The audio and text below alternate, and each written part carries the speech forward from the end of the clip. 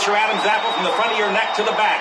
Now a leaping, flying body press. Illegal. And that is going to be illegal because he got him with an elbow, but they're not going to call anything. This referee might as well be home watching TV. Correct. Harry Spilak looking on, pounding in disgust. As trying to get to his feet now is Rick staggering around. Oh, look at this. It's an overhead body slam.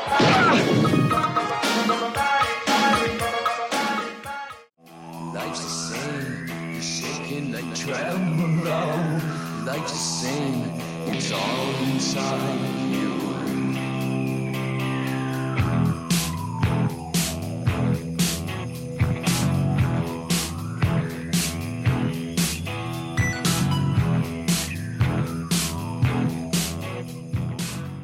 This week, we cover a movie that includes a bunch of fighting, planned fighting, scripted fighting, and the type of real fighting behind the scenes that gets lawyers involved. Returning with a newly blown out asshole and throat hole is myself, Kevin. Not responsible for any of that is my co-host, Jim. Hey now, I would hope not. Let me do this again. Oh, it's live, House. You're going to have to stay until the end of the episode to get the payoff for that tease. This is the Pool Scene Podcast. Season 12 struts on with the perfect combination of rock and roll and wrestling. Woo! We are covering Body Slam from 1986, directed by Hal Needham. Yeah, Hal Needham. We can give you Needham's filmography, or you can go back and visit Season 5, Episode 1 of this podcast where we covered Rad. Basically, I would say the Rushmore of Hal Needham is Smokey and the Bandit, Cannonball Run, Rad, and Body Slam. Hell yeah. If you exclude Body Slam, add Hooper. Oh, Hooper's great too. So, and like I include all the sequels with Smokey and the Bandit and Cannonball Run. I saw that, you son of a bitch! You did that on purpose! Oh, well, yeah, I mean, it's true, but those sequels, holy shit. Needham rewrote a lot of the script on the fly, along with star Dirk Benedict. I almost called him Kirk Deniget. I love Kirk Deniget. That's like a fake We Kurt need to do Vonnegut. a behind the scenes of Kirk Deniget. So they rewrote a lot of the script together while filming, Dirk Benedict and Hal Needham. In a type of move that we surprisingly haven't covered on this podcast, the original writers, who were a pair of attorneys, sued Needham and Benedict for rewriting the script. Attorneys. Yes. Writing a wrestling movie. Yeah, right. All exactly. Right. Makes sense. Also somewhere in there, Benedict was in an actual physical altercation with the writer Steve Burkow. The fight was broken up by Roddy Piper. Stop it! No!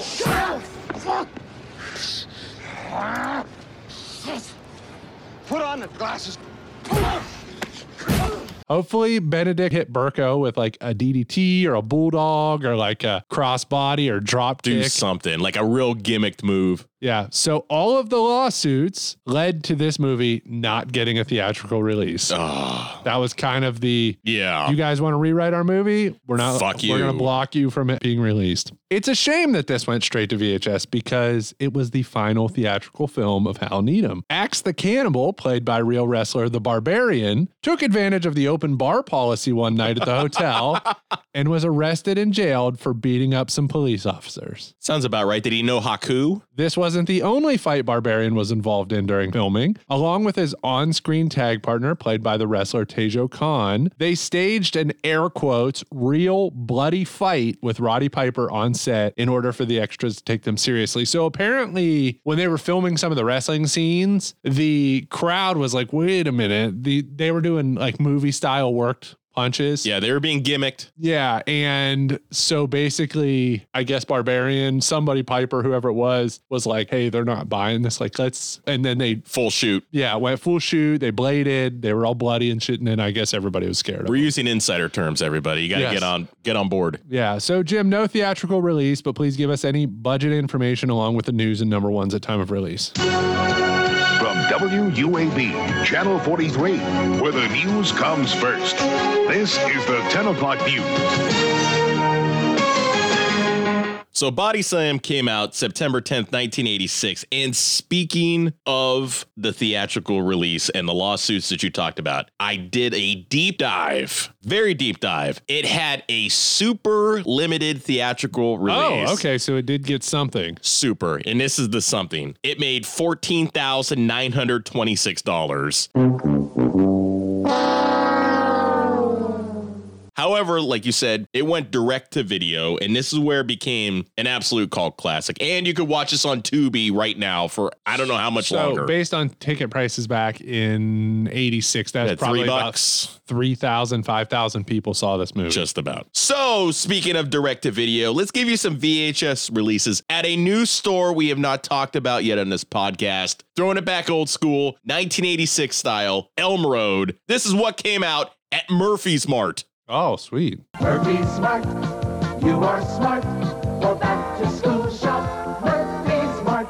Speaking of which, we talked about it. Hal Needham, Rad, the movie that didn't hold up that I rewatched a couple months ago that I really liked a couple years ago, Bloody Birthday, which is a weird premise of a movie, 3 kids being a murderer. Okay, pretty cool. And the Star Wars trilogy, the first VHS release that has the goodies where you find those things sealed now, you're making a good amount of money. But at Murphy's Mart, everybody, they had a couple movies. Toy section sucked. So you know what you do? You haul your ass out to Champion, Ohio, because you go to Hills, because that is where the toys are. You pick up your brand new toy line, the Centurions. Centurions!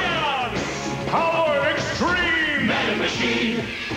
Skybolt comes as shown. Figures sold separately. Which was a pretty cool toy line. Not as good as the Visionaries, but you had the Centurions. Make sure you go into that bucket bin, go into the clearance aisle, get those WWF LJN figures because the prices are starting to go down a bit. Where was Hills and Champion? Right across from Kent Trumbull. You know where the Arby's is there? The flea market? No, not the flea market. It was next to the flea market. It's where like True Value is. And there was that plaza. That was Hills. I do remember that, I think. Because I remember we would go out there because I grew up in Warren. I just know the Hills where Best Buy is now, like that. Yeah. Well, Ames, Hills. Yep. There was a Hills everywhere. Missed those days. Those were the best days. The number one movie in America at this time was Stand By Me. Run, fat ass, run! And then the number one song coming off the Top Gun soundtrack, Berlin, the song that tore the band apart, Take My Breath Away. Take my breath away.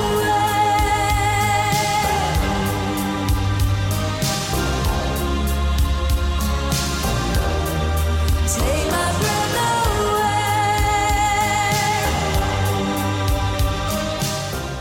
On to some news on the television front, Kevin. Oprah, the big O. Oprah Winfrey debuts her talk show. Oprah's Coming Home, Baltimore, starting September 8th, only on Channel 2.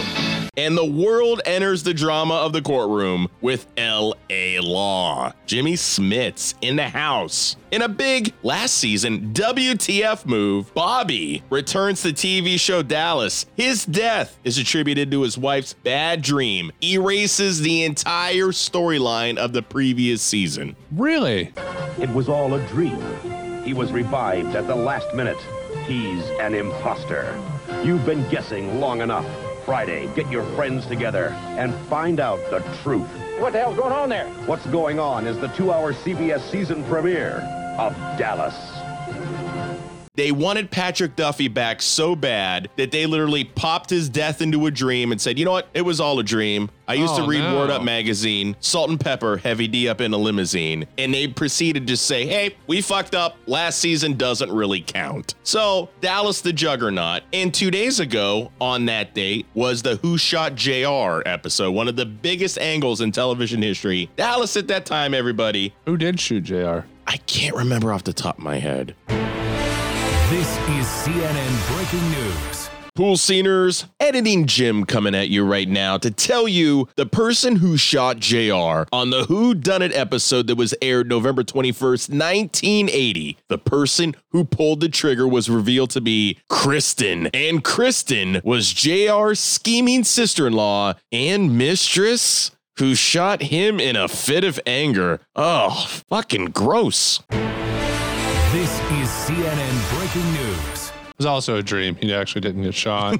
No, he didn't. On to movie? Question mark news. 3D short film Captain EO with Michael Jackson premieres at Disney theme parks. Really interesting Captain EO was. Never saw it. I know of it. It's Michael Jackson's weird little... I like those Michael Jackson movies. It was there for a long time. Yeah, there's like which one is it? Is it called Michael Jackson's Moonwalker that has the Smooth Criminal video within that's it? Love that one. It's so weird. It's very strange. strange. It's strange. We should cover that. That'd be smart to do. They had the Genesis game that was different than the arcade game. Love it. Michael Jackson was such a fucking enigma. Who wasn't an enigma? His name is Kurt Loder.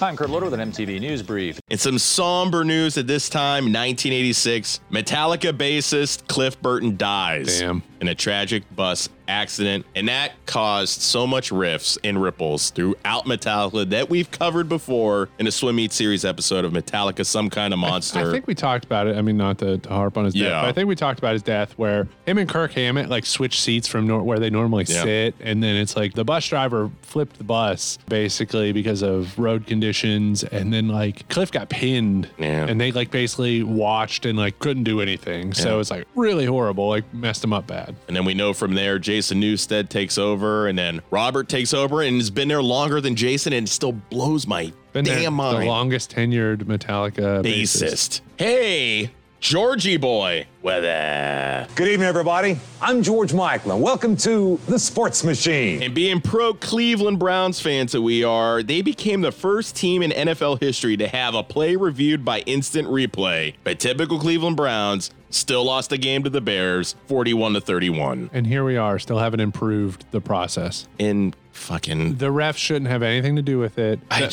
soon as somebody throws a flag, it should go to the sky judge. The XFL has it right with these things. They do. Full transparency. They have an overseer, Dean Blandino, seems to know what the hell he's doing. We see what he's doing, then we go from there. I mean, basically, the person in the booth has already, like, as soon as the play has ended, they've already started watching. Because what we wait for now is like, okay, someone throws a red flag, the refs have to come out in conference. We got to dick around. Then the refs say, okay, you know, Cleveland's challenging the call. Then we go to commercial break. They come back. They're still talking about it. They're finding out what the clock should be, where to set the ball, all of that. If you go to like a sky judge system like the XFL, as soon as the play is over, someone in the booth is already reviewing the replays. Yeah. They have a pretty good idea of what it is by the time it gets challenged. So basically, by the time the challenge flag's thrown, the sky judge says, okay, that was a catch. Put the ball here, adjust the clock to this. It's perfect. It's 5 minutes. perfect, yes. You're not dicking around. And they're getting it right. That's what's perfect about it. I think, if I'm wrong, tell me. The XFL, you can challenge penalty flags too, can't you? Yeah. Do that in the fucking NFL. I think that's an ego thing because, like, remember when pass interference was reviewable for one season only? Yeah. And the refs, like, would not overturn them. There'd be, like, examples of people blatantly tackling That somebody. Saints game in the playoffs. Yeah, and the refs would just, like, back-to-back years. Nope. Absolutely ridiculous. And guess what, everybody? It's time to get on that 1986 waterbed and a fabulous Goldsteins that triggered a sexual fantasy that I always wanted to have that never took place. Crack open a can of Tab and enjoy some Body Slam. Back to you, Kevin. All right. So you were talking about not having a budget. Some other 1986 movies, maybe comparable. Short Circuit had a $15 million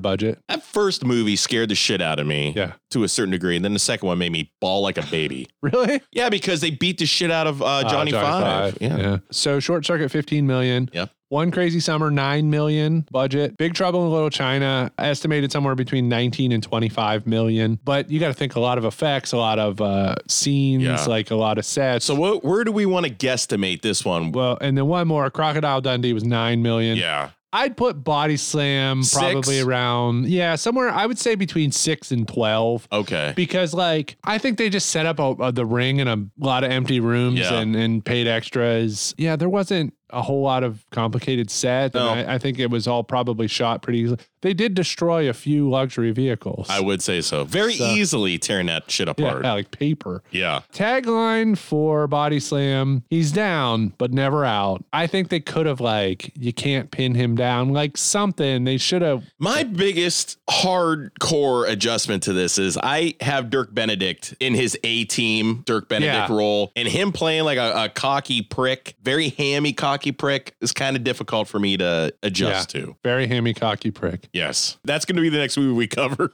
Very hammy cocky prick. Hey guys, how's it going? All right, let's pin the plot. Allow me to introduce myself. I'm Harry Smilak, personal management.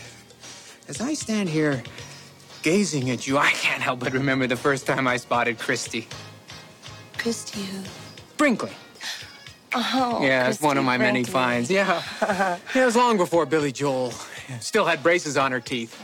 Yeah, of course, we had to find a way to work around that. And you see, so much of what shapes a career is in the management, and that's what I do. Our movie follows M. Harry Smilak. What a fucking name. What kind of name is Smilak? He used to be a successful music promoter, but now he's barely able to get any gigs at all for his one lone client, a rock band called Kick or Kicks. Somehow, Smilak gets a job to book musical acts for a fundraiser for the unpopular senator. And I am now appointing you entertainment chairman.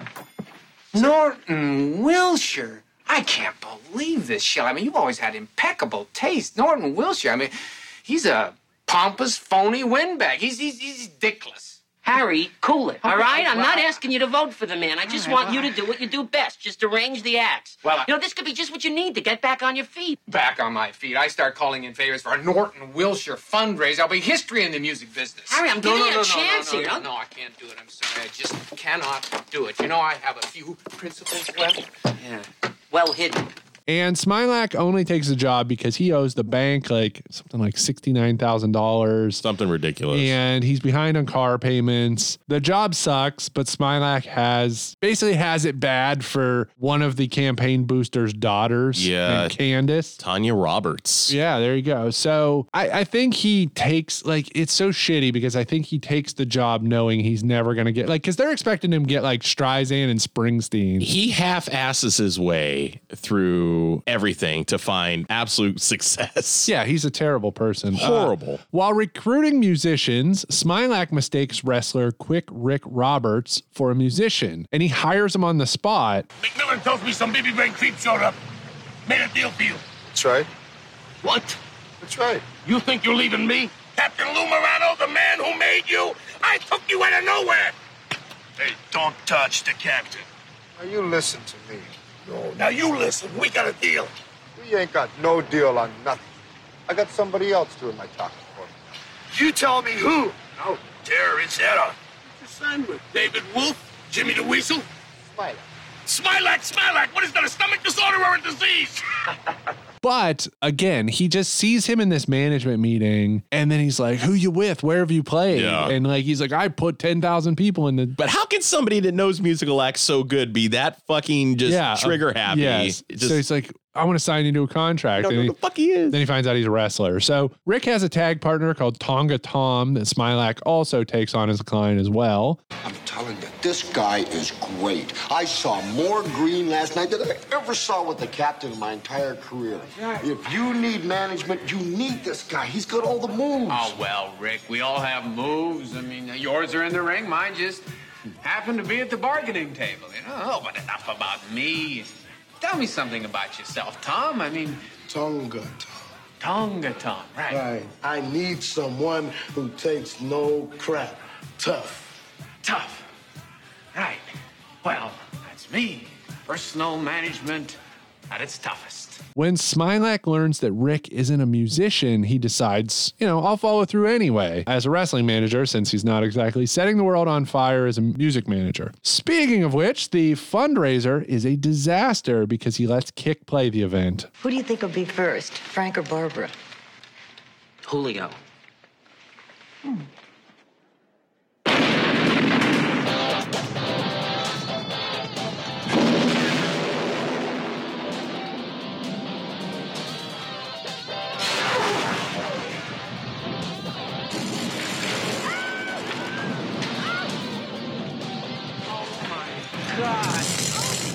Again, they're expecting... It's a stuffy Republican-esque convention. They're expecting Barbara, Bruce Springsteen. They get Kick. Yeah. And Smilak's now feuding with a rival wrestling manager, Lou Morano.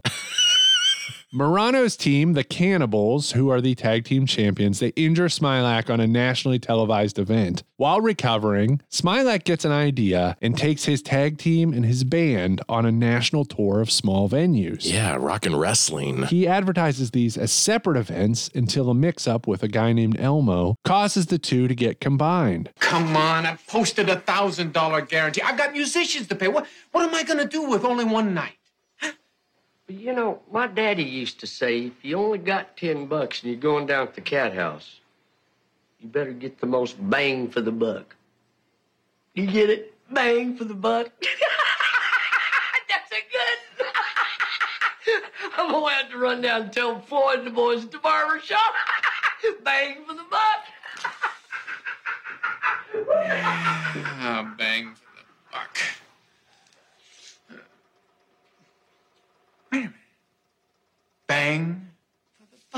Rock and Wrestling becomes a huge success, which pisses off Lou Morano. On national television, Lou challenges Smilac to bring his team to challenge the Cannibals for the tag titles. The movie ends with Rick and Tonga Tom winning the tag belts and becoming new champions. What I will say is like the most cardboard looking tag belts. There's no WWF mentioning this, which is kind of weird. Yeah, there's not even like territories. And to be It's quite just honest, like the ending kind of just abruptly happens and that's it. Basically, the second that you're like, wait a minute, those look cardboard. It's freeze frame and movie ends. We're done. It's like fade to black. We can't let this go on too long, or you'll be able to tell that we made these with the cardboard box and spray paint. Characters: Dirk Benedict, like Jim said, of A-Team fame, is M. Harry Smilac. He was Needham's first choice for the role, based on Benedict's work on the television show A-Team. Benedict worked with Hulk Hogan, on an episode of A-Team, and he only found out that wrestling was scripted while filming this movie because he's an adult fucking idiot.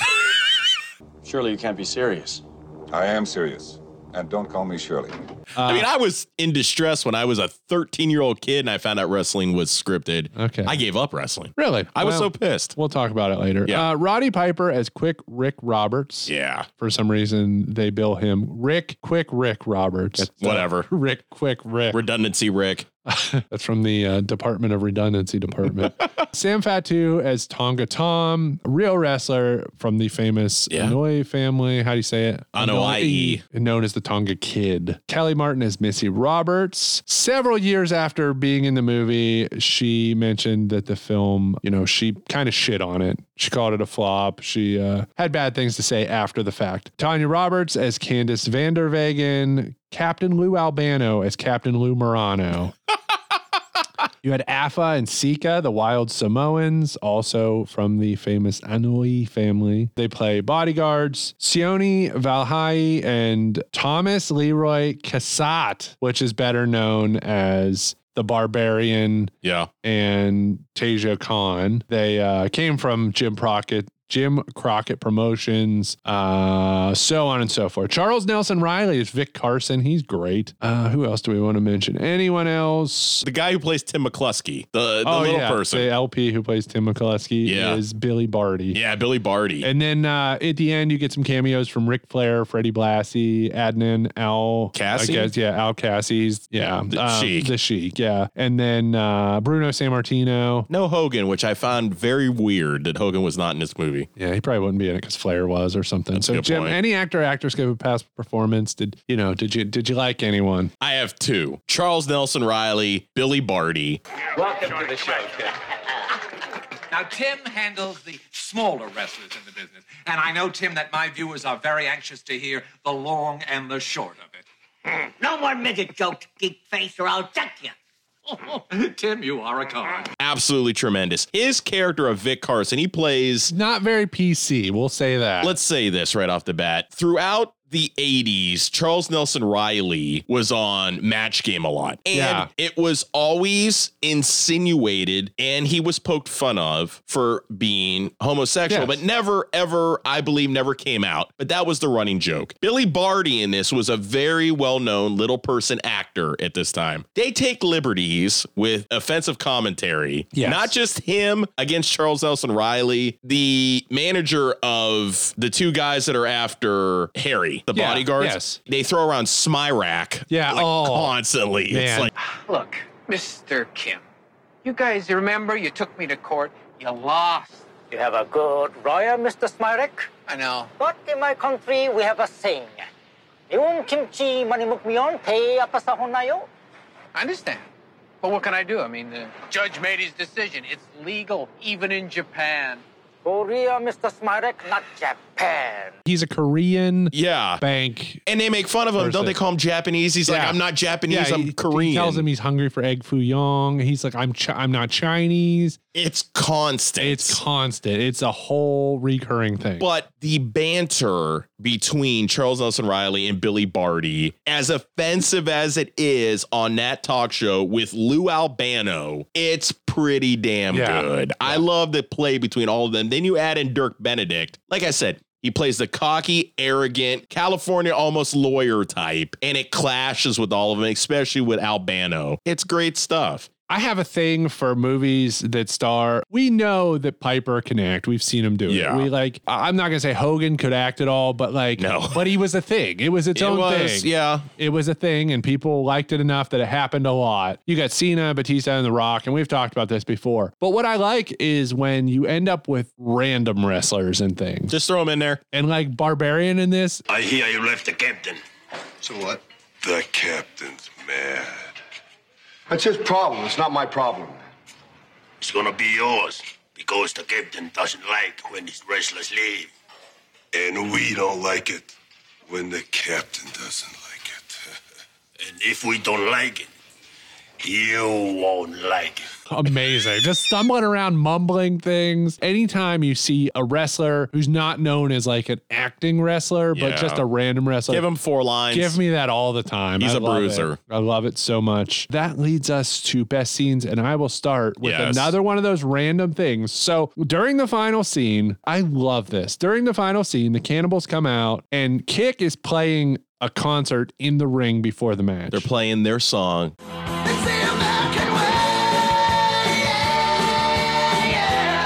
Yes, exactly. And the cannibals come out, they trash the guitars and the drums. Yeah, typical. And so they've introduced all the wrestlers that are there to see this. And I don't know why, it's my favorite thing. Oh, God. Bruno Sammartino sucker punches a fan. Yeah, that's right. Get out of the ring, Lou. Was it a shoot punch? I don't know. Bruno is like yelling for the cannibals to get out of the ring because apparently he was really enjoying Kick's performance. Yeah, because Bruno Sammartino is into rock. So Bruno is like yelling in the ring, and I don't know how old Bruno is at this point. He's probably those guys never really hung it up. Let's be honest, it's older. I mean, people looked older. He might be late 40s, early 50s. Yeah, older Bruno. Yeah, he's probably done. Who knows? But he's yelling in the ring for the cannibals to get out of the ring. Well, this guy appears a fan to brush against him. He put his hand on his shoulder. You don't fuck with Bruno. I mean, like, he's not trying to fight Bruno. He's just like, he's probably like, hey, Bruno, can I get your autograph? Bruno turns around and just punches the guy in the face. Like PTSD. It's not even it's a natural reaction. Bruno's not a heel. No, he's never been. Never. He was like the biggest babyface of all time. And he legitimately, he punches a fan in the face, which then starts a riot. It's the dumbest fucking thing. Yeah. So my first one, I love in the locker room where Harry is trying to evade everybody who shows up in a dress. Yeah. Yo, lady, the powder room's down the hall. Right. Look, Missy, if Bitsy Vanderwegen or Sheldon Brockmeister call, I'm not here, all right? Sounds like Harry. Don't look like Harry.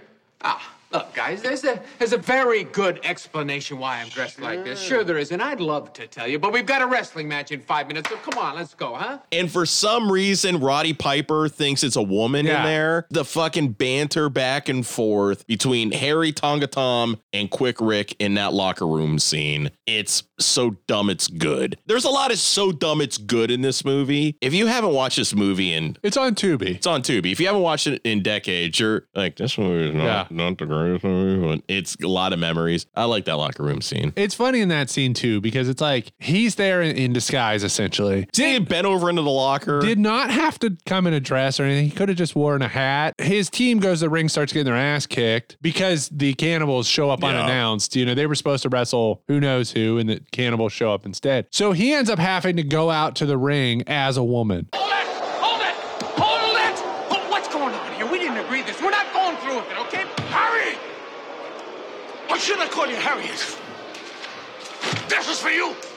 You had a wrestling tonight, Smilek. Which, how does anyone explain that to anyone? No, not at all. Wait, is their manager? Is it a different whatever? Yeah. So very weird. I have something we briefly mentioned, which is the banker brings the Wild Samoans to get the $67,000 he owns the bank. You know, this isn't funny. $67,811.19.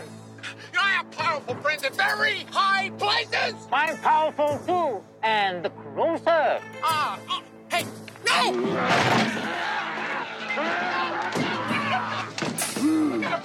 This is an exotic car, guys. Oh, great! That's just... You know whose car this is? How about that echo? Go, guys!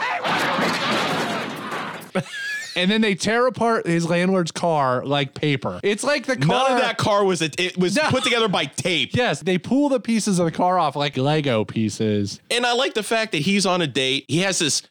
All his dates are the same. It's the same every time. Let's take a jacuzzi. Yeah. He fakes an injury. Let's take a jacuzzi. Yeah. He has a great beach house. For how he still owns that beach house, no clue. Yeah. He has no money. Meanwhile, she plays the damsel in distress. Yeah. None of these cars get destroyed are ever his cars. No, never are. No, never Smilax cars. He basically steals his landlord's car from the dealership. That's a huge logic thing. Yeah. He constantly steals shit from people and nothing happens. The girl he's trying to date, which is the campaign booster's daughter, Vanderwegen, he has her Rolls Royce, which they take to like an old 80s roller skate diner place. I would never fucking take a Rolls Royce to a place. A roller skate diner. Yeah. Hey, let's eat fucking chili dogs in a Rolls Royce. Like A&W. Yeah. Don't get it on the upholstery. And my last one, the talk show segments. Great. Okay. How about 2 weeks from Saturday and the tag team belt goes along with it? I didn't say nothing about championship belt. Did you hear that? Blimpo finally showed his true colors right here on your show, Vic, in front of millions of people. You can't fool the public. Hey, I'm not trying to fool anybody. I never back off a fight. But let's make sure there's no way to weasel out, especially from a Welcher like you, Smilax. Whoa. So we put the belts on the line and our wrestlers' contracts, winner take all. You got it. And you heard it here, folks, on Ring Talk. 4 of the greatest wrestlers, 2 top managers. I don't know about you, but I can't wait for this one, Jim. What do you think about this? Yeah, there's 2 of them.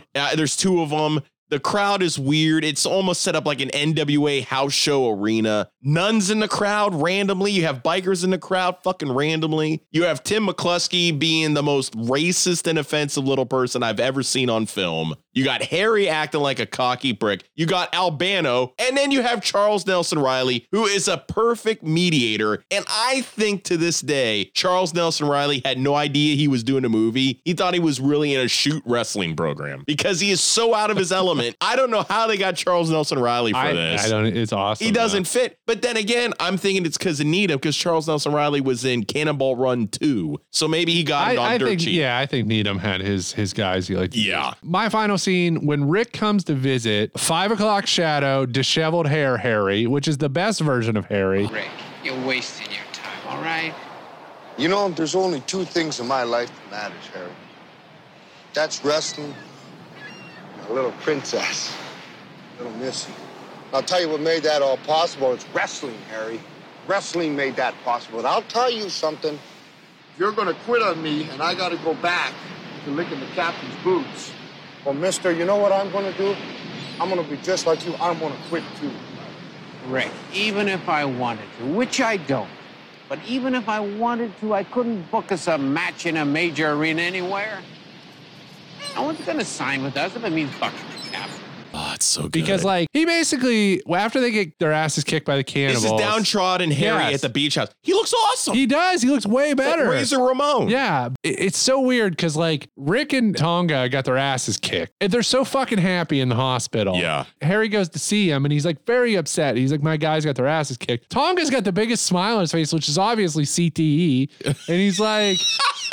Hey, Harry, how's it going? It's like, you have brain damage. And I got 5 o'clock shadow. Yeah, but like he's so depressed, he quits. He gives them their contracts back and he goes home. So when Rick finally shows up, Harry's got because his hair is like Lego hair. It's like, it's perfect. Slicked down, perfect hard, coif. Yeah, gelled hair. Yeah. And then clean shaven. So when he shows up, he's got the 5 o'clock shadow. He's got the disheveled hair. All he's missing is a dart. Yes, right, exactly. Seriously. So he's sitting on his stairs, staring at the ocean, and he has the epiphany about the tour running the smaller venues, combining rock and wrestling, which is genius. And then we get our first of 2 montages of them on the road doing these shows. And we also need to make sure you guys understand, in this universe, wrestling is real. Yes. It's still real to me, damn it! There There's nothing scripted. This is real. Yes. Because we don't get, insider info because at the time, wrestling was so super protective in real life that heels could not be seen with faces even on the same plane. They booked separately. Even though, who was that? Sheik and Duggan got arrested in Cleveland for riding together, smoking crack. Exactly. And it exposed the business because people weren't mad about them smoking crack. They were mad about, why are these two guys in a car together? Yeah. So every wrestling movie, this one, no holds barred, wrestling equals reality. Just so you guys know, it makes more sense. All right. Definitely a pool in this one. 100%. There's definitely pools. There's an ocean. So guess what, Smirak? Pull check.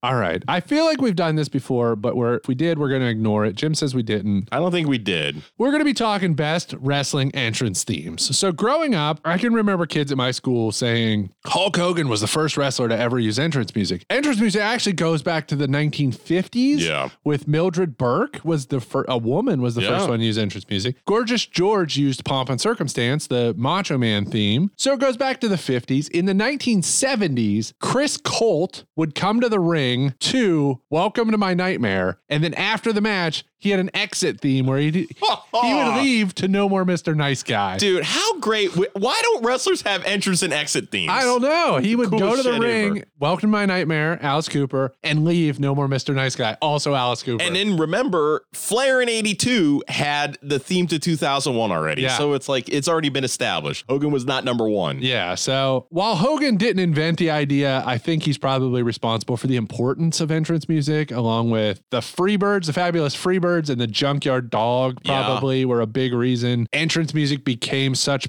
a big part of the presentation. Unfortunately, due to licensing, most wrestlers now use original in-house made themes, with wrestling companies having like their own composer. Yeah, or contracts with somebody. Contracts. Like downstate. Yeah, so we're going to be talking about some of our favorites and best. Jim, you go ahead and go first. I'm at first on best scenes. That's right. Number 5 for me, growing up, being an NWA/WCW fan, Surfer Sting, when you would hear that opening riff, I was so excited because for NWA/WCW, the ultimate babyface was Sting. He was their Hogan equivalent. And quite honestly, no offense, had basically the wrestling skill are almost identical if you look back on retrospect. But blonde flat tops, face paint, early 90s color schemes, your pink, your greens, your yellows. And that song was just the absolute epitome of babyface wrestler. Sting, number 5. Okay, so my number 5 is Sami Zayn, Worlds Apart. Oh, so good. So Sammy in real life, he's really into like ska, punk rock, and that sort of scene. So he got WWE to make him a ska theme. And I do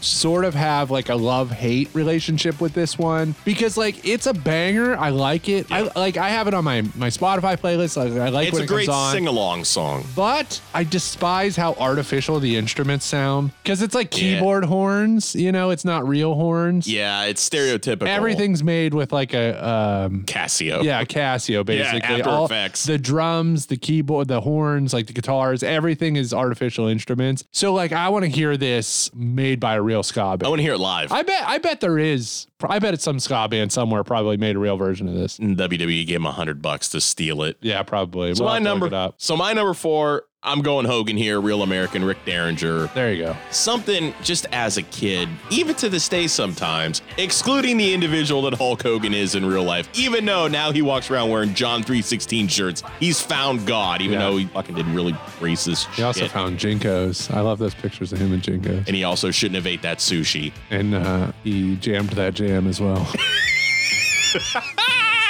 He has a tattoo that says, I am what I am, but it 100% looks like it says, jam that jam. It says, jam that jam.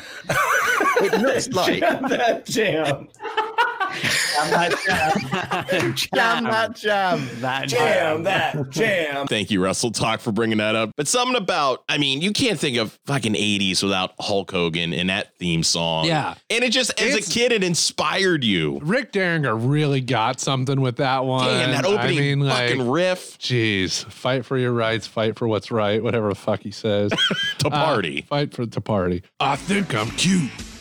I know I'm sexy. But which version? I do have a spot in my heart for the Sherry version. I do too. So like HBK, by the way. Yeah, HBK, yeah. Sings, Shawn Michaels. And, you know, it's just so weird to me that the theme was there before DX. Yeah. And then he'd come out to the DX theme because like during DX, he didn't come out to Sexy Boy. No, but they then all it's came like, out to DX. But then after DX, he went back to using Sexy Boy. He looks like a fucking melted marshmallow monster now. Age has not gracefully done well for him. This was a Playboy. Like, he had the beautiful hair. He's a nice looking guy. This was, I mean, the epic photo of Shawn Michaels was the play on Burt Reynolds' Playgirl spread. Yes, exactly. And then he lost all his hair. And his smile. And his eyes went wonky, which off a cane choke slam. Yeah. A random cane choke slam. Yep. And like, he looks. Wow. Like.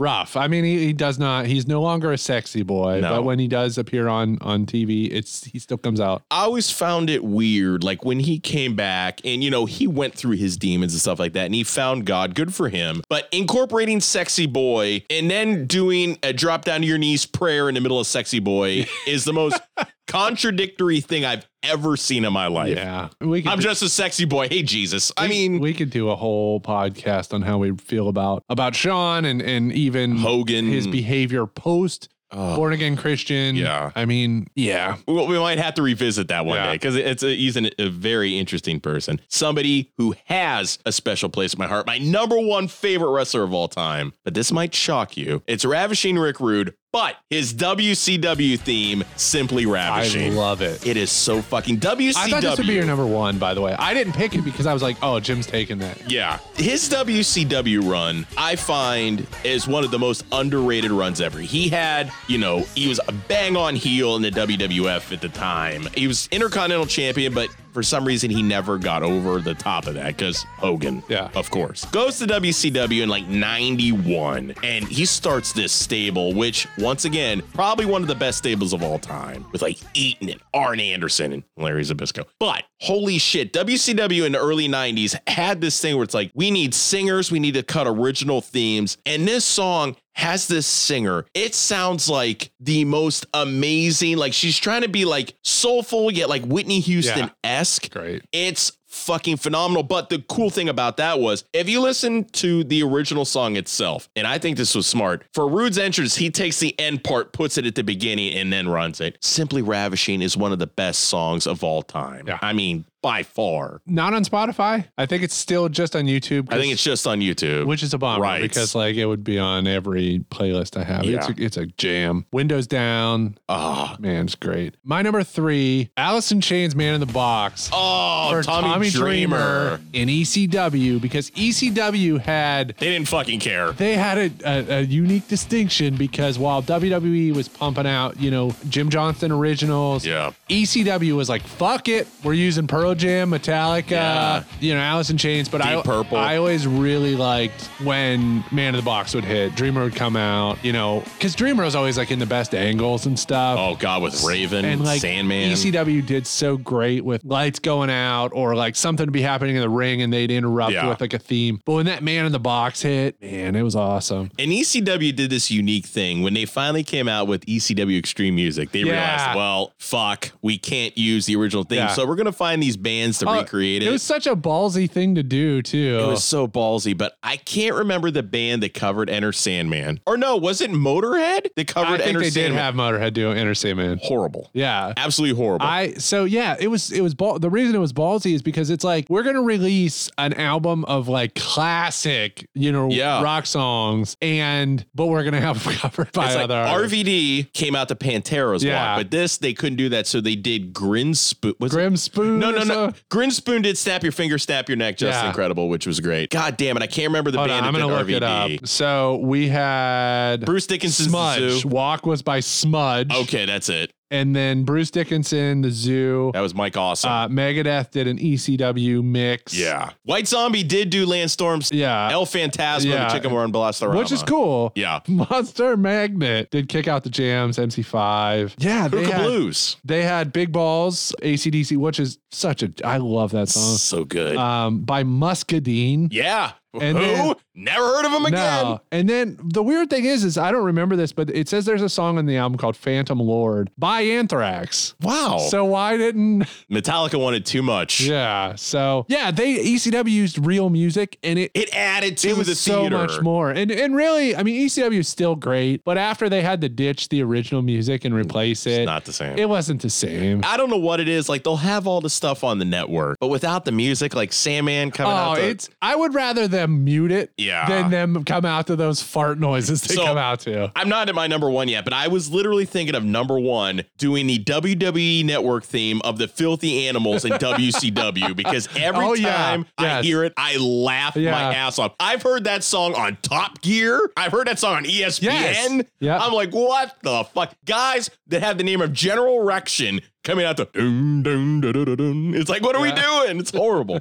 So my number two, speaking of Motorhead, it's Evolution. Holy shit. One of the craziest stables of all time. It's such a smart thing. Of course, Triple H, Golden Shovel, Triple H, Dave Bautista, Randy Orton, and then Ric Flair still bleeding. And I think Ric Flair was 23 at the time when Evolution Southern came out. champion. Southern champion. R.I.C.K. I totally forgot about Southern champion Ric Flair. That song is so good. Like, Lemmy got into this relationship with Triple Hunter. H, yeah. Fuck. He's like, hey man, I really like these denim vests with leather jacket sleeves, and Lemmy's like, Iron Crosses. Me too. You got Jack Daniels. It's not talking about the time he performed at WrestleMania. That's and exactly what I was gonna say. Lemmy forgot the lyrics to his own song. Triple I'm H, the game. It's a gaming. Triple H had a song called "The Game." Yeah, and it was like a cerebral sort of thing. Yeah. But Lemmy, I think, was just like, "Fuck it, I'm going out there." A faster paced song. Honestly, fuck the lyrics. The time he recorded it, I'm sure, is the only time they ever played it or anything. So he didn't even know the words. And yeah, he came out and he's like, "I am the game, and I play games, and here is a game." And he just sang whatever he wanted. It was like freestyle game. Evolution was so damn good because it was such a slow build song, and what we later deemed as the legacy walk of Randy Orton. It's just a perfect pace for a Literally heel. is a good Motorhead song. Not even So like good. not even as an entrance theme, but like as a song. As a song. It rules. Yes. My number two, so I returned to real artists. So ECW always got away with using real themes. Another company that used real entrance themes and took it one step further was Ring of Honor. Oh, so I'm picking Bryan Danielson to Final Countdown by Europe. And so Ring of Honor, so wrestling has traditionally the bike rack guardrails. Oh, yeah. And then WWE eventually replaced guardrails with padded half hockey wall. For type safety, things. we get it. For safety and look, I think for aesthetic purposes. And it's cool. I always liked the walls. But then Ring of Honor had, how do we want to describe these? Bike guardrails with metal tin covers over them that said Ring of Honor on it. Bike guardrails with car hoods Yes, like over them. basically, yeah. And whenever, I don't know if you can pull any audio of this, of any of these themes, probably not, maybe YouTube I'll clips. try. But whenever a Ring of Honor wrestler would come out, the fans would slap those.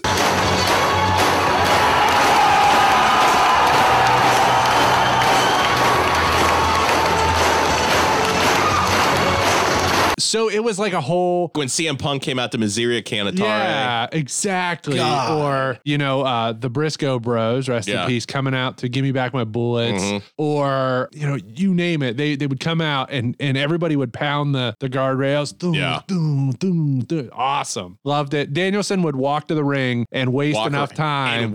And wait. So that as soon as the first time you heard the final countdown, he'd get up on the ropes and everybody would scream, "It's the final countdown." That song is so fucking cool. And everybody throw streamers, and then Europe sucks. Yeah. Well, let's talk about that real quick, because I think that's a big fuck up here. So Danielson leaves WWE, goes to AEW, reached out to Europe because he wanted to have his old theme back. It's the final countdown. Everybody, I remember me and you, man, when he debuts and we hear that opening beat, the final countdown, people are going to go nuts. Europe wanted $500,000 per play, not just one lump sum, per play. Well, fuck you. That song is in some commercial. Yeah. So how much are they paying? Does Europe just hate wrestling? Maybe it's that. But think about, and it's smart, like these wrestling companies, specifically AEW, finding these bands sometimes to do these themes. And then all of a sudden, I mean, CM Punk is the best example with Living Color. So he comes out to Cult of Personality. All of a sudden, all these new generations know Living Color. Their albums rechart and they make millions. The lead singer of Living Colors is forever now now thankful to Punk because Yeah. the money they have made. Yeah, some of those, there was just a recent one, I don't remember who it was, but there's artists who all the time are like, thank you so much. Like, you got us trending, you got us, like Orange Cassidy used to come out to the Pixies, and now he comes out to Jefferson Starship. Yeah, Jane. And like, it's cool. So WWE, though, gets the real like shock value thing when they purchase a theme. Like, when they got Cult of Personality for Punk, it was very weird because... Well, initially Punk was Killswitch Engage. Yes. Which very was just heavy like metal. Well, they went through this phase of paying bands for original themes, kind of getting, I think they were in a transition period post Jim Johnston, and they we're going to pay some of these real bands. Give us a couple of tracks and we'll figure it out. Code Orange Kids and like some of these other ones where they were like, we'll give you some, we'll make some tracks. H blocks, exactly. Yeah. So when they actually pay money for a theme, it's like wild to me. Now, AEW, Tony Khan seems way more willing to like Kansas go and get a theme. Yeah. Kansas, a bunch of them. He has a bunch. You're number one. So my number one, and I know you thought Simply Ravishing would be here, but this theme is my number one of all time. It's The Rock's heel run as Hollywood Rock in 2003.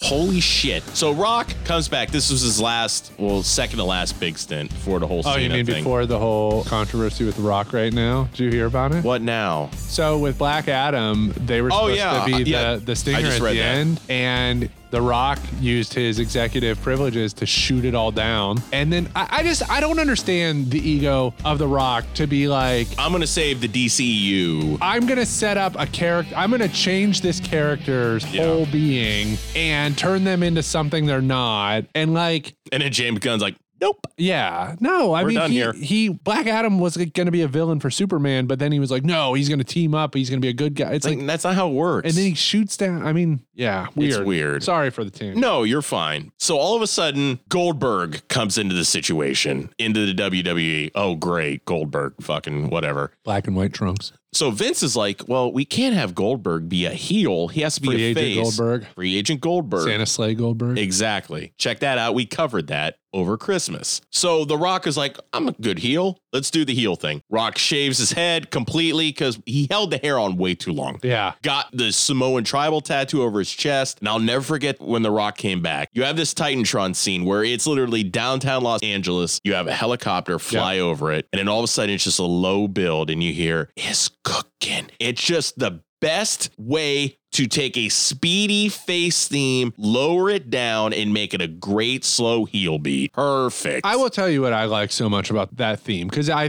didn't pick it again. I knew you would. Yeah. So Stone Cold, iconic theme, glass breaks, boom, boom. Disturbed. Yeah, you come out until they did Disturbed. Yeah. One other wrestler, which I'll get to in a second, that does it. But there was an evolution to The Rock's theme. So like he went from Nation Domination, slow. Before that, whatever. Yeah. The first Rock theme was like an artificial sounding version of what it became. And Pretty like, much. And then they added Do You Smell What The Rock's Cooking? Over time, raise the BPMs as more he became face. Exactly. Every year or so, they like add a little bit or like replace an instrument or tinker. And like every year it got a little bit cleaner and crisper. And then the magnum opus was the Hollywood Rock theme. It was like so the great, supreme version of what they had been building to. The other wrestler that they did that for was The Undertaker. Oh, yeah. So, because the original Undertaker theme was just literally Normal. some bells and like the funeral procession. That's it. And then they started to, by the time they got to like corporate ministry Undertaker, He's chanting. yeah, it was like, yeah, there were so many different versions of that Undertaker theme. But yeah, but like Austin, his theme was untouched. It just like, They changed it when he did the alliance angle. Yeah. It was a speedier heel angle, which was stupid. But like sometimes we talk about, and a lot of people do this in real life, you pair this alcohol with this food, it's a tremendous thing. Yeah. You pair the Hollywood Rock theme and it's WrestleMania 19 entrance for the length. Wow. yeah. My number one, not even technically a wrestling theme, but wrestling adjacent, No Holds Barred by Jim Johnston. No hold barred. It's got the fucking best bass line. I always wanted to start a hardcore band just to cover this song. do like a hardcore cover and No Holds Barred.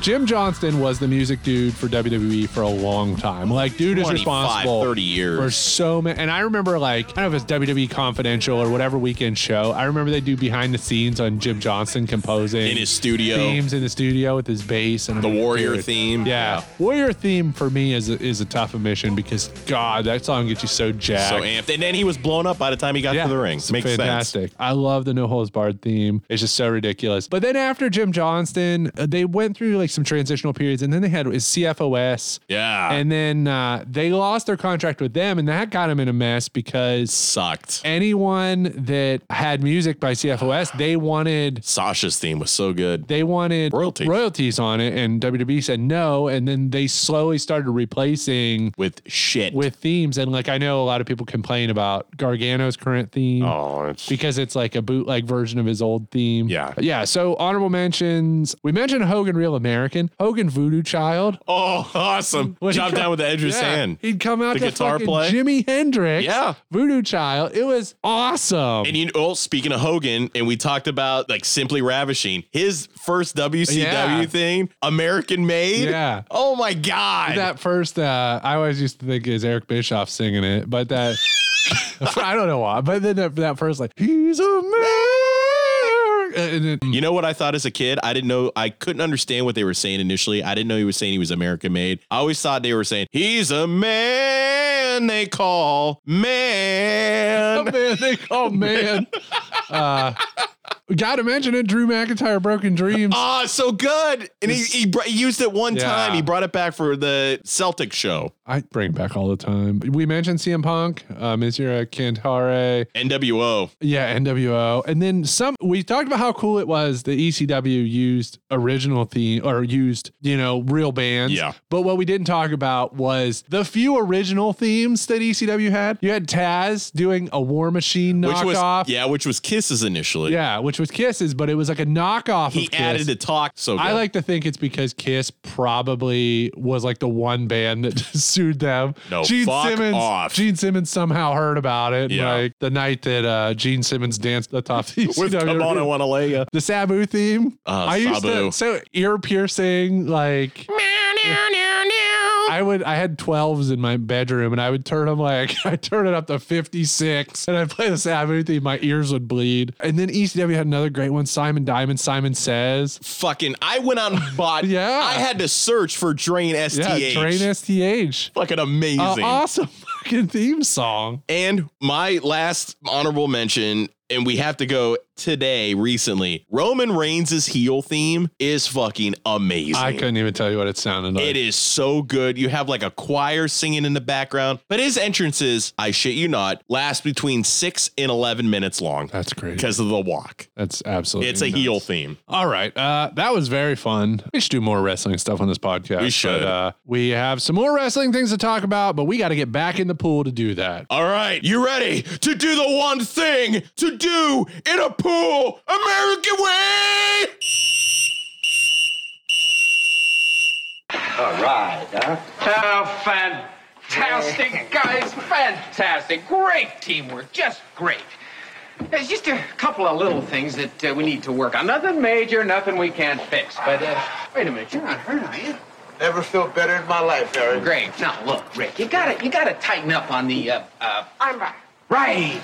Oh, and listen, we have to talk about outfits. My wrestlers have got to have style. After all. Oh, hey, wait a minute here. Maybe I could talk to Nike about a tie-in. Oh. Big Carson. Big Carson. Yeah. Well, who's that? Another wrestler? Because I'm kind Big of. Carson, Harry. Has another talk show on TV. TV. Right. Oh, you mean Johnny Carson? What are you going to give me, Lance?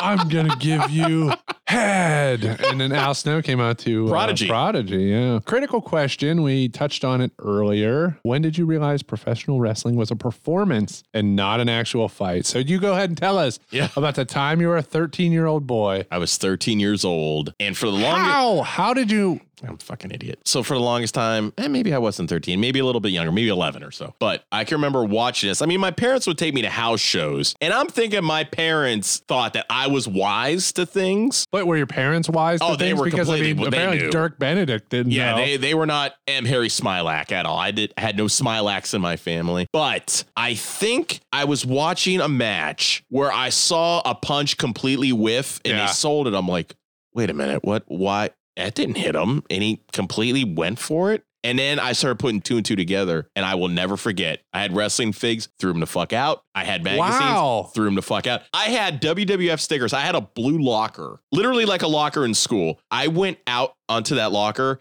and I took like a knife or something, and I scraped up the stickers. Holy shit. And I still have that blue locker at my parents' house with the stickers all fucked up on it. I revolted, and I didn't watch wrestling for like 6 years after that. Wow. Attitude Era brought me back. That's absolutely crazy. I was so pissed. I was over it. I'm not going to be like, I'm very smart. I don't know if I ever really thought about it in terms of real or fake. For me, but the thing, it's probably because one of the first things I really remember from wrestling and something where I definitely was like, yeah, the Undertaker Ultimate Warrior feud in what was that, 91? Oh, yeah. And the vomiting? Yeah, just all the vignettes and Warrior being in a cave. I think I was able to just use my brain and see through sort of oh, this is a movie. It's a live, it's theater. It's theater. Soap opera. It's not. And maybe I thought the in-ring stuff was real and that stuff was scripted or whatever. But I just was yeah, this is pretty far-fetched. I think I realized pretty quick. I don't think I ever really cared or bothered because,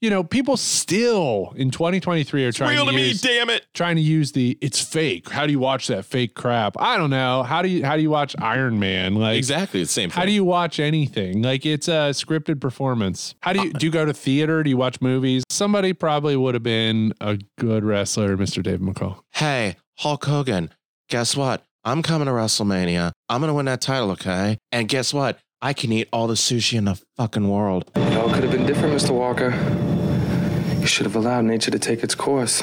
Got two absolutely huge issues with this movie. We probably share it. One, M. Harry Smilac is never likable. No, he's not. Never becomes more likable. Listen, kid, you're becoming a real pain in the ass, So here's the way it's gonna be. You're gonna get off my back and stay away from my cars. Now, this beauty here cost me $85,000. Now, one little nick on that baby, and you'll be back in Japan before you can say egg foo yang. Egg foo yang is Chinese, Mr. Smirek. Korean different. He's a piece of shit. He fails upwards. And yes, but his circumstances become better. He never gets a redemption arc. Okay, so why didn't we get 5 o'clock Shadow, disheveled hair Harry, realizing hey, I've been scamming people and lying. It's time to make things and being right. a bad person. I'm going to make things right and do this. He never becomes a better person. He just continues to scam people and cheat. And I so thought at the very beginning, he goes to the car lot and John Astin plays that character. Yeah. He rips him off car after car after car. And yet he suckers him again with, I think, Billy Joel tickets or something like that. He's playing at the Forum. He tells him that Springsteen's in town. Springsteen. $1,700 for the Ferrari. But you didn't get the check? No, check. Come on. There's $4,000 the insurance company had to pay for the loaner car that you wrecked. And then there's the little matter of my waiting in a restaurant for hours and hours and hours for some Hollywood starlet was supposed to show up and spend the night with me. This is unbelievable, I tell you, I come here to do you a favor, and you jump all over me with all this ancient do me history. a favor? That's right. I just happen to have 4 tickets and 2 dates to a Bruce Springsteen concert tonight. I immediately thought of my good friend Scotty, Thought maybe we could double up and, have some laughs. But no. I don't want to cause you any problems, so forget it.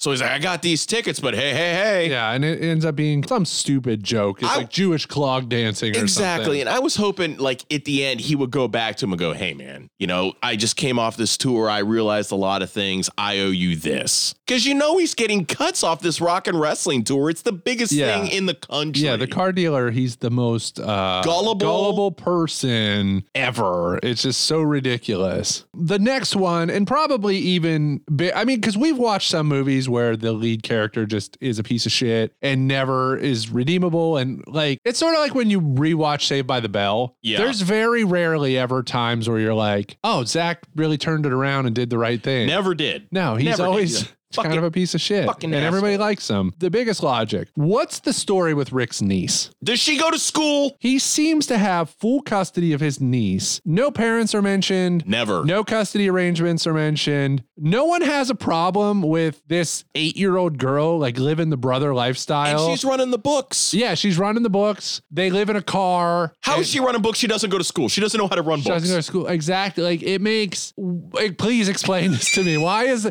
Like it's Where's not the truancy It's not officer? his daughter. I mean, No. maybe it's Summer, but like when it's not Summer, does he not wrestle? Because why does he have custody of his niece? Was there going to be a Body Slam 2 in which they all live together? It's like My Two Dads?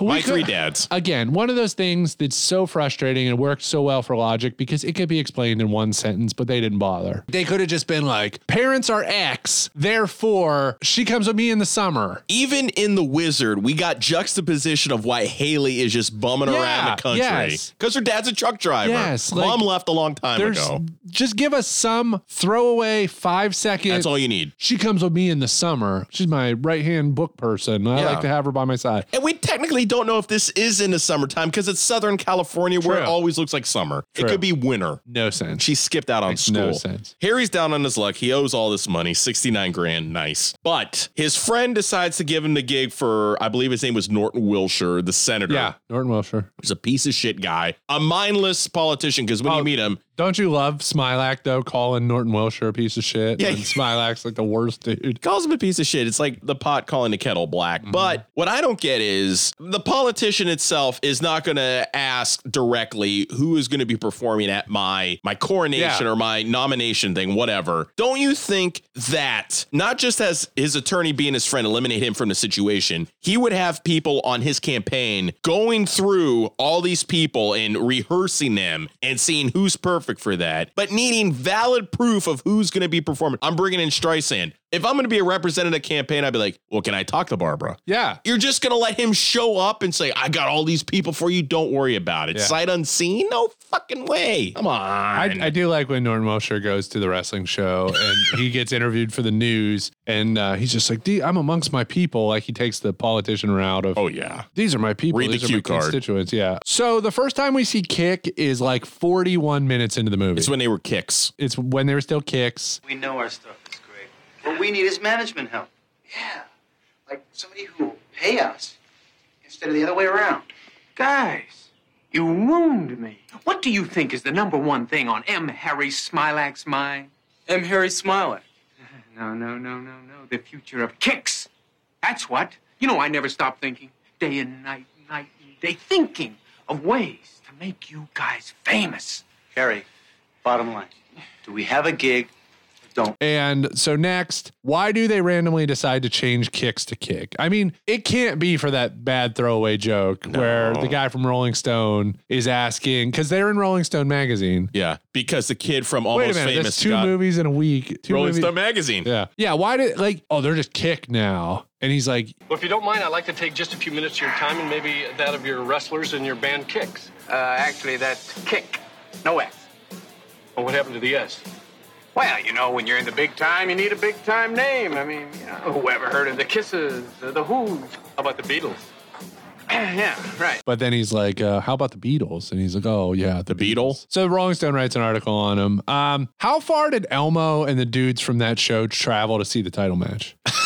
Where do we assume that show is? So they go out in the middle of nowhere. It's a place that's having like an artificial insemination night for the cows. It's definitely farm country. And it's farm country. And he ends up double booked because the guy has a computer. It's a big reveal that he has a computer that he keeps his calendar on. He's so smart. And, but he accidentally double books him, which is why the wrestling and rock get combined. And the wrestling show is not even a wrestling show. It's like who in the crowd wants to challenge And then us? you have the skinny brother and then the fat brother and just the banter back and forth. That's a great scene there too. Yeah, that's a really good scene. Number one on the list is Pee Wee Hutchins. Where are you, Pee Wee? Here I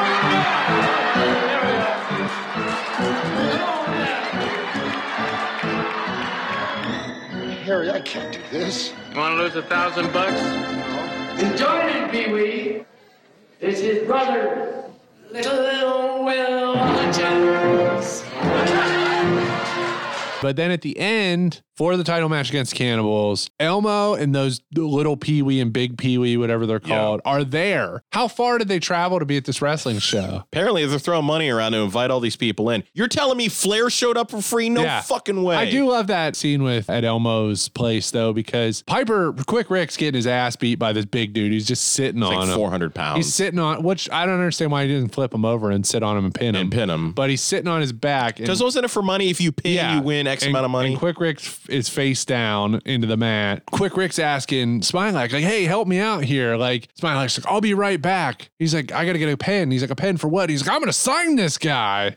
So maybe he does sign him. Maybe that's how Body Slam 2 will follow those guys. We're still waiting. And then finally for me, that title match is maybe, a 2-star match at best. It's Dave Meltzer would probably give it a 1.25 stars. It's a bad wrestling match. It's a bad wrestling match, and it ends the movie tremendously bad. The best part's that Bruno punches a guy in the face for no reason. Bruno probably, how many years ago did Bruno pass? Not long. Not long ago. You think ago. Bruno might have lived his whole life thinking that was a shoot thing? This guy really touched him, so he punched him. Pretty much. Bruno passed in 2018. Okay. So it's a couple years ago. 5 years ago. Yeah, I mean, it's a wild one. So what's the legacy of this movie? I will say something to do with, it's a time capsule kind of movie because it is literally a movie telling us that wrestling is real. Now, between this and No Holds Barred, I wouldn't even almost compare them because this one kind of like, they're both completely out of left field type things. No, but the WWF did parlay the whole rock and wrestling thing, though. Yes, they did. Big time. No Holds Barred tries to present this battle of the tough guys, like so good, Dookie studio type of TV show thing. And this portrays wrestling on the same level as like rock and roll. Pretty much. I mean, it's making like analogous type of statement, but like, yeah, it is. There are a lot of wrestling movies, and we're going to cover probably next season this movie called Backyard Dogs. Oh, that back bar has a completely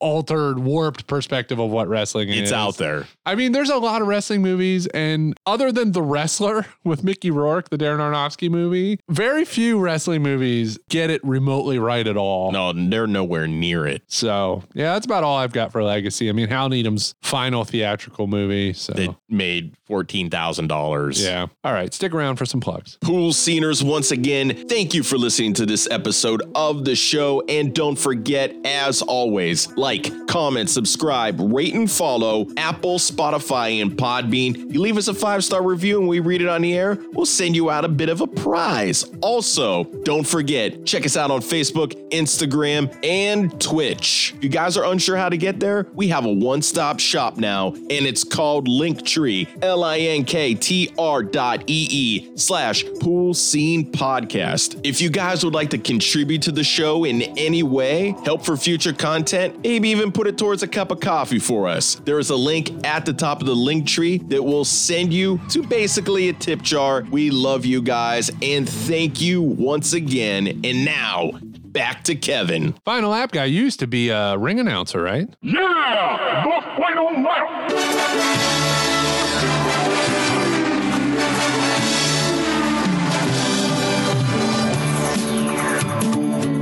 Hey, Jim, what's your thoughts on WWE's current ring announcer? Mike Rome? No, the girl. Oh, I don't mind her at all.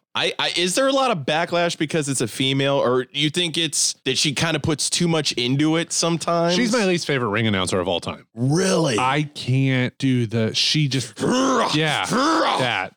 what I don't like. It has nothing, like, I like female ring announcers. It has nothing to do with that. Yeah, Dasha's really good. Yeah, Dasha's great. And like, it's literally just the, here's your WWE Universal Champion. There's just a fine line for me that you cross between being like, I don't like boisterous. Now coming to the ring, hailing from Detroit, Michigan. I don't see. I love my Gary Michael Kopetsky. Yeah. Okay. Yes. That's my best. Give me a nice balance of The Fink. You're happy to be here. Fink is the greatest. The gold of all time. standard. Championship.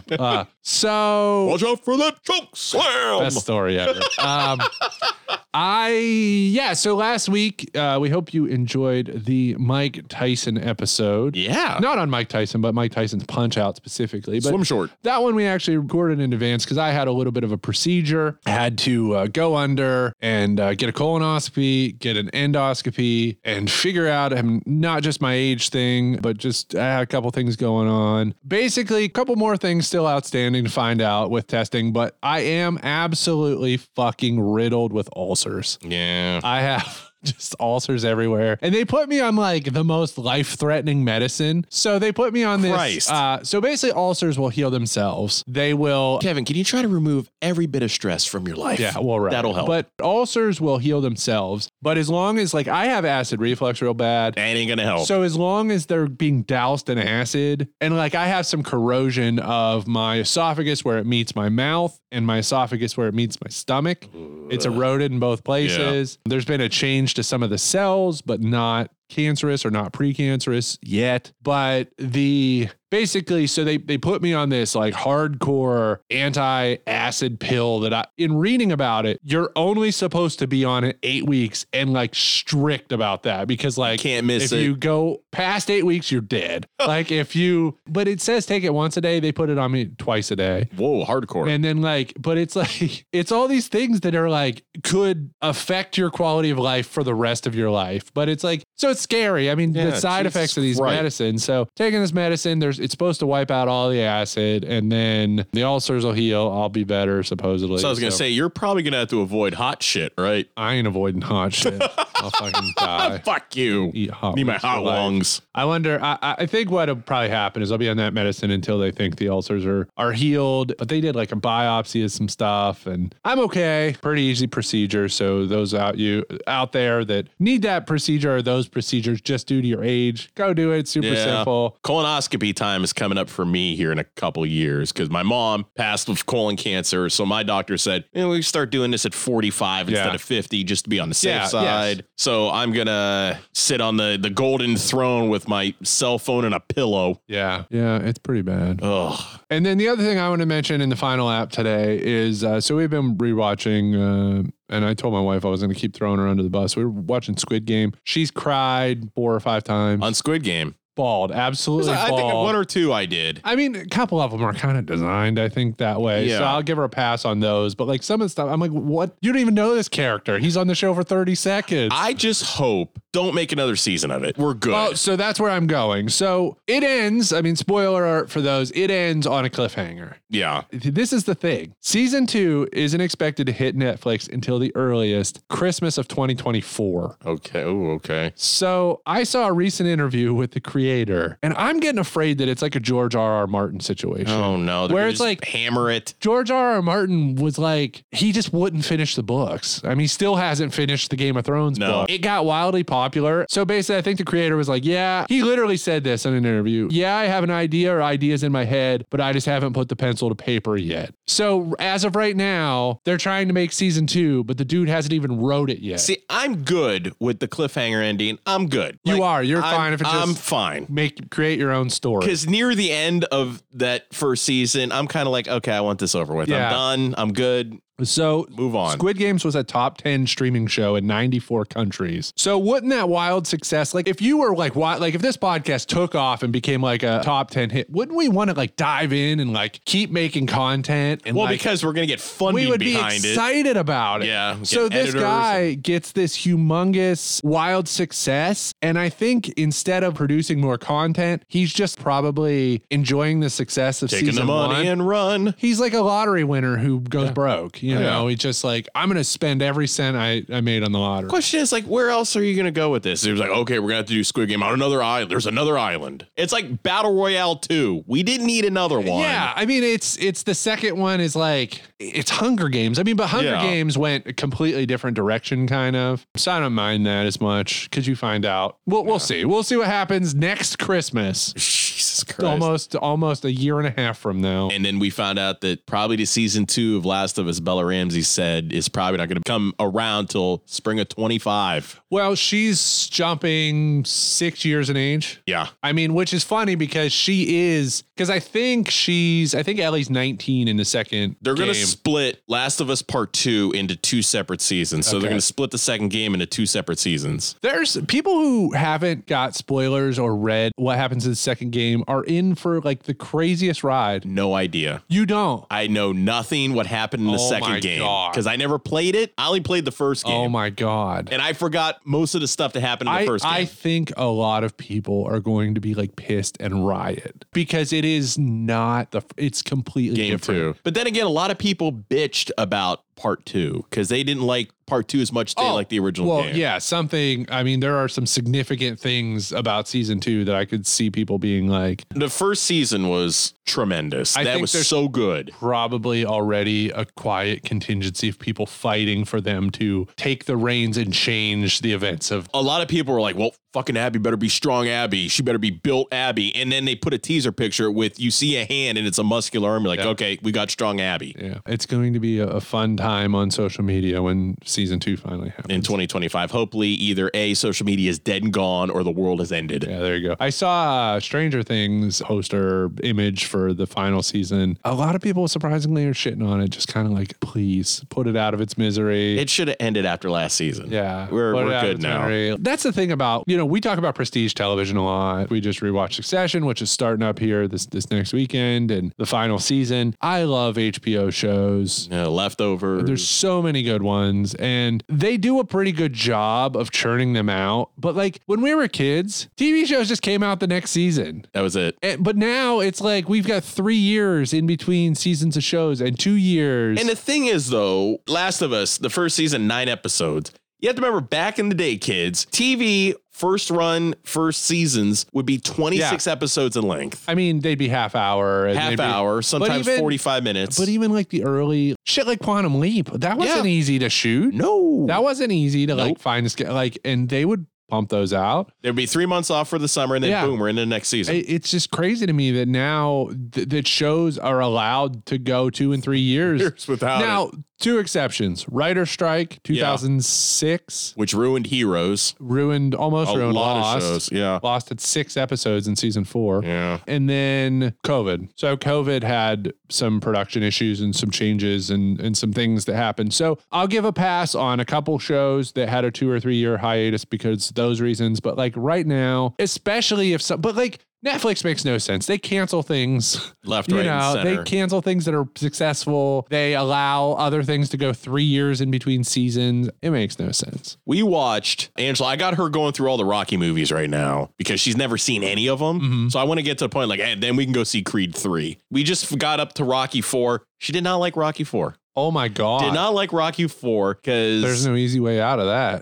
I told her, I was like, this is an hour, 30 minute of a montage. Home. I think that's one of the things she didn't like. It was like, it's just a lot of montaging. I'm like, that's what makes it fucking great. Rocky in Siberia. And then I prepped her for Rocky 5. I was like, just so you know, Sylvester Stallone rated this as 0 out of 10. So you know what you're going into. Rocky 5 should never have happened. Is the shit stain on 10 movies. Yeah. I mean, like, because you've got... I mean, he was initially supposed to die at the end of in a parking lot. Fuck. Rocky, at least Stallone 1 didn't. through 4, good. 5, just terrible. Right the ship with 6, which leads to Creed 1. Uh-huh. And then... Creed 2, I didn't think was that great. I wasn't that crazy about Creed 2. Creed 1, God, amazing. Awesome. Creed 2. Heard Creed 3 is awesome. I've heard mixed things about Creed 3, but we'll see. And so Stallone recently was talking about how he lost all the rights and stuff to the Rocky movies, and they did not allow him to make, because there was supposed to be a sequel to Rocky outside of Creed. Well, I heard that there still might be a possibility of another Rocky. He's trying. He has something written.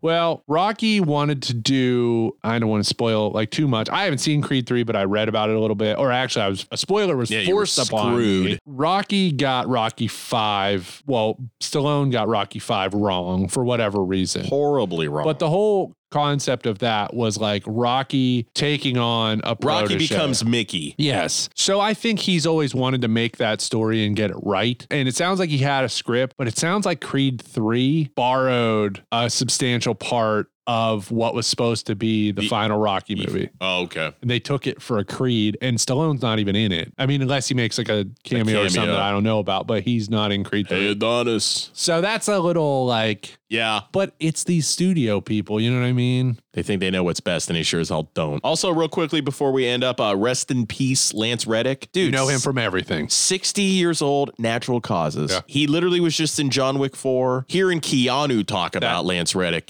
that will story make you about cry. Keanu on his birthday. And his girlfriend, right? Yeah. What do you want to do? I want to go see Lance. Yeah. And the thing about Lance Reddick, like, I never saw The Wire. I need to watch that. That's You do. sacrilege that I don't. Prestige television. I know him initially from Fringe, and I love Fringe. Lance Reddick played a character in the game Destiny, and up until like a week before he died, he was still actively playing Destiny. And they did this big online memorial service to his character, and it was super sweet. Like, his wife jumped in on that. It's amazing of all the things Lance Reddick was in, and he was just a tremendous actor. It's like, man, 60 in natural causes at 60. Never know. Fuck. Never know. Yeah, rest in peace, my friend. Thank you. Yeah. Everyone watch The Wire. Yeah, I need to. Just watch The Wire. It's awesome. I watched The Wire during COVID for the first time. It's the first thing I did when I got laid off was I said, I'm going to watch The Wire. I got time now. And then I've watched it a couple times because it's weird because The Wire's dated. It's very much dated, but it's also still fucking awesome. Relevant too. Like it's